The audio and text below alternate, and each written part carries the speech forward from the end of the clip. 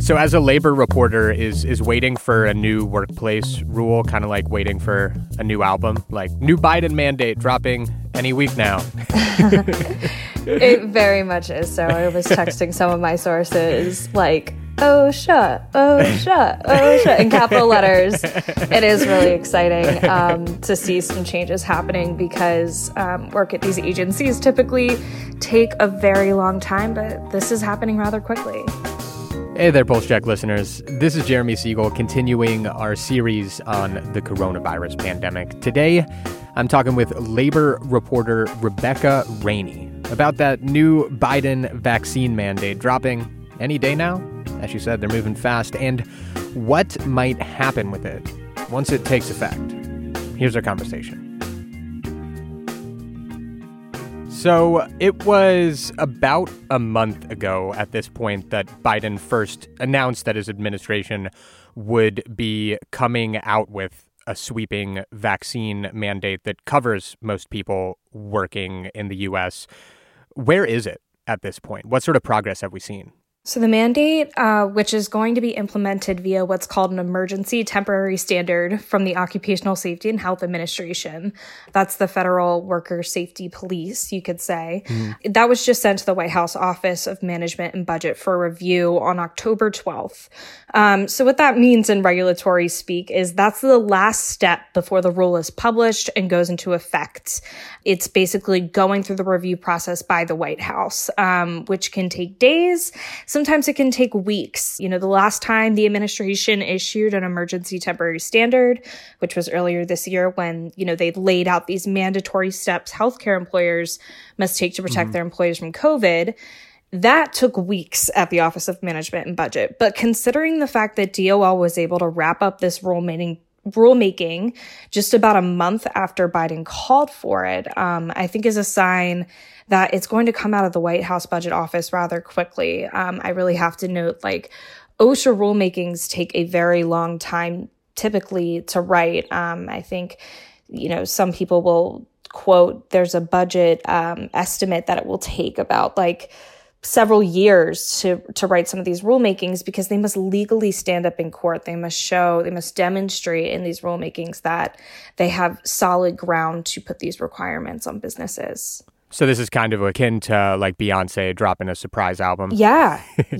seriously, within a month of dropping her last album. So what do we know at this point about the details of what's really included in the federal rule? So, you know, what Biden outlined in the executive order or his executive action is really all we will know. The rulemaking is private until it is published. But what he did say when he was instructing the Labor Department to issue this is that it should apply to businesses with more than 100 employees. Now, that itself is a big head scratcher for a lot of people who are bracing for this mandate. Does that mean 100 employees per location? Does that mean 100 employees for their, entire national staff? A lot of people are wondering, you know, what's the difference between someone who's part-time and full-time? What if I have 99 people and, you know, one more person would put me up to this mandate? Will people get fired, or would they put someone on part-time just so that they don't fall under this mandate? There's a lot of questions looming about how this will practically apply. That's fascinating. You recently dug through troves of data along with our colleagues Taylor Miller-Thomas, Ming Lee, and Lauren Gardner to see sort of practically where this mandate will and won't affect people, who it will and won't affect, who will be required to get vaccinated because of it.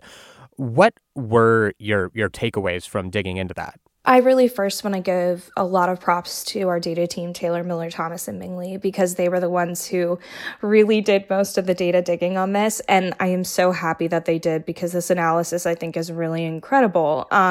What it showed is that all of the businesses that are going to fall under the mandate, that is, as a reminder, those people with 100 or more employees, or those companies with 100 or more employees, all tend to be in places where there are high vaccination rates. So where most people work at large companies, they are more likely to be vaccinated.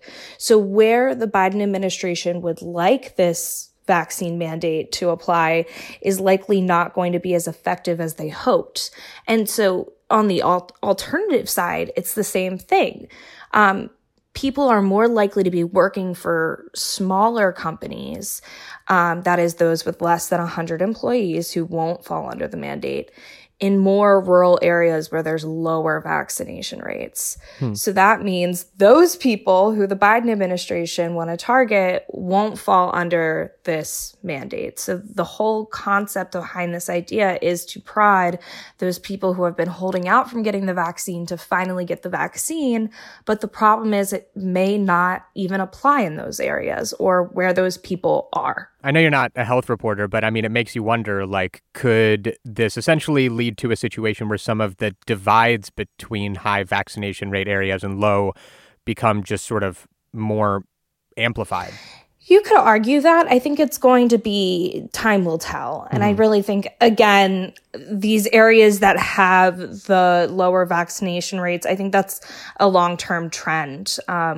Again, the data shows this may not have a huge effect on vaccination because the places that it lands are places that have high vaccination rates already. So if it's that prod will only apply to a small slice of people, as opposed to, bringing that group all the way 100% like you're thinking and then creating this disparity between the two groups. Mm-hmm.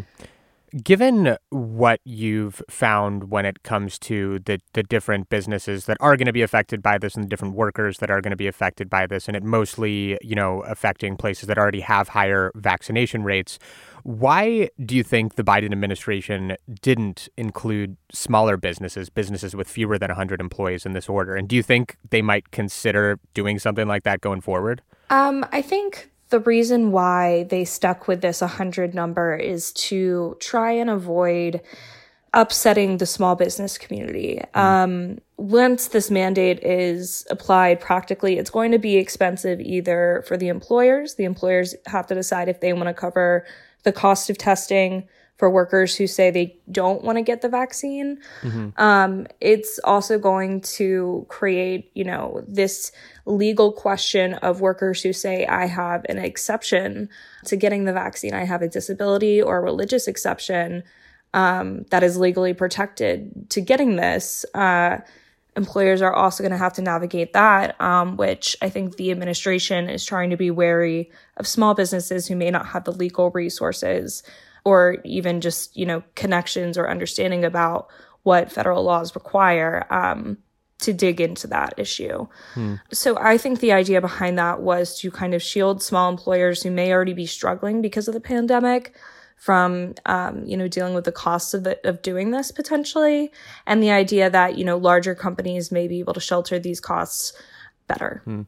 Even though this rule has not officially taken effect yet, we are already seeing lots of places start requiring their workers to get shots who weren't previously, right? Like, how are we seeing the real world effects of this coming mandate playing out in real time? You're right. I think people have already started to respond to this kind of being like, how people kind of stock up on toilet paper and milk and that sort of things before a storm. People are preparing for this to come. People, you could say, are at this point are saying, well, we're going to have to comply with this anyway. Let's get ahead of it so that we don't have to deal with the headache of dealing with this when, the rules and the potential for fines come into effect. I think the Biden administration's announcement about this was kind of a signal for employers. Like, it's time to get this together. Once the rule is published, there may be a small window of time where employers have leeway to get in compliance with the rules.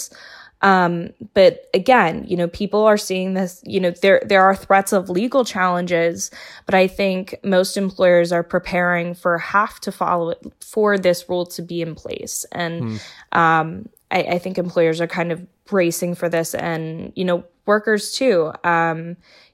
I think at this point are saying, well, it's going to be this, the mandate is going to be at my job site. So, employers, if they are unable to find alternative work arrangements for people who cannot get the vaccine, think industries like construction, agriculture, like we were talking, there's not really a remote work option.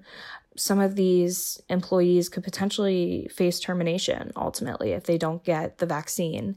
So I think people see what's coming on the horizon and have just, the idea behind it has worked even before it's been implemented. Earlier this week, Texas Governor Greg Abbott announced a rule barring the employers covered by this mandate from requiring their workers to get shots, effectively telling them that they cannot, in Texas, follow the coming mandate's rules. Once this mandate is out, how do you think something like that will play out legally? Like, should we expect to see more states pushing back and mandates potentially not taking effect because it's getting tied up in the courts? Like, what would that look like? From my understanding, because of jurisdictional issues, I believe OSHA's rule will trump this Texas order just because of, the federal government supremacy clause. We will talk to constitutional lawyers about this as this rolls out. But again, I highly anticipate that it will go into effect for some states. There was a letter from, I think it was about 24 state attorneys generals, basically warning the Biden administration that they were going to take legal action if they do implement this standard. So we can expect, there to be some sort of court battle over this. Whether they will get an injunction to halt it immediately will be interesting to see. I know with legal challenges that were brought by worker advocacy groups against the Trump administration, urging them to bring forth the emergency standard I talked about earlier regarding healthcare workers.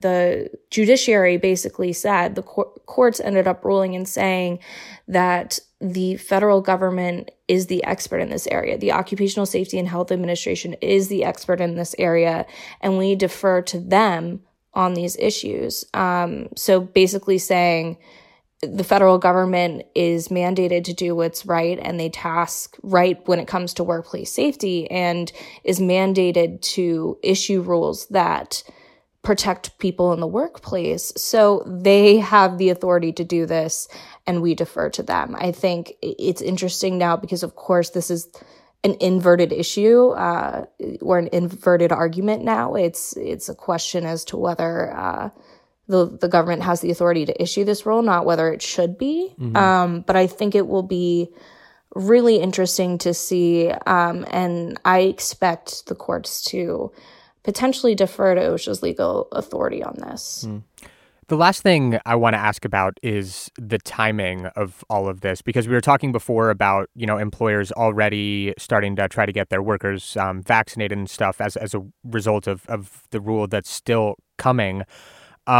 This was announced in earlier September, which was sort of in the middle of this wave of Delta cases and months after vaccines, were available for people in the U.S.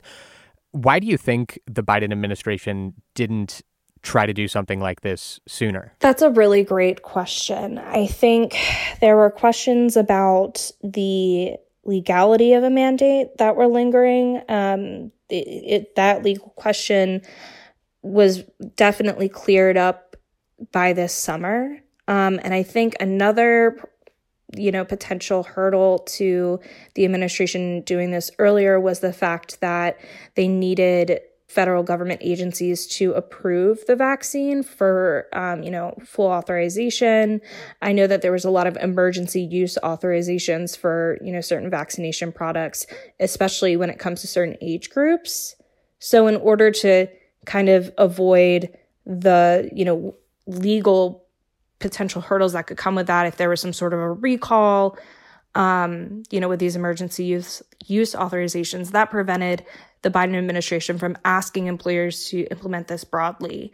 I think they needed to wait for a full green light when it comes to vaccination and requiring these kinds of things on employees when it comes to federal, anti-discrimination and religious laws like we talked about. But ultimately, I really just think it became a matter of time where we were, Delta cases were rising and vaccination rates were slowing. And this was just the next prod in the tool belt that they had to get this right up to where they wanted it to be, especially before the holiday season and the flu season when cases are expected to go up again. All right, that is the show for this week. I'm Jeremy Siegel, and big thanks to labor reporter Rebecca Rainey for talking with me. If you want to find that story that includes the data we were talking about, when it comes to who will be affected by the vaccine mandate and all that stuff, you can find a link to that story in this episode's show notes. Believe me, you don't want to miss it. Really check out that story. Also, if you haven't yet, subscribe to this podcast. Pulse Check wherever you are listening. And if you have a minute, give us a rating and review. Pulse Check's senior editor is Raghu Manavalan. Our senior producer is Jenny Ament, and our executive producer is Irene Noguchi. Thanks so much for listening, and we'll see you soon.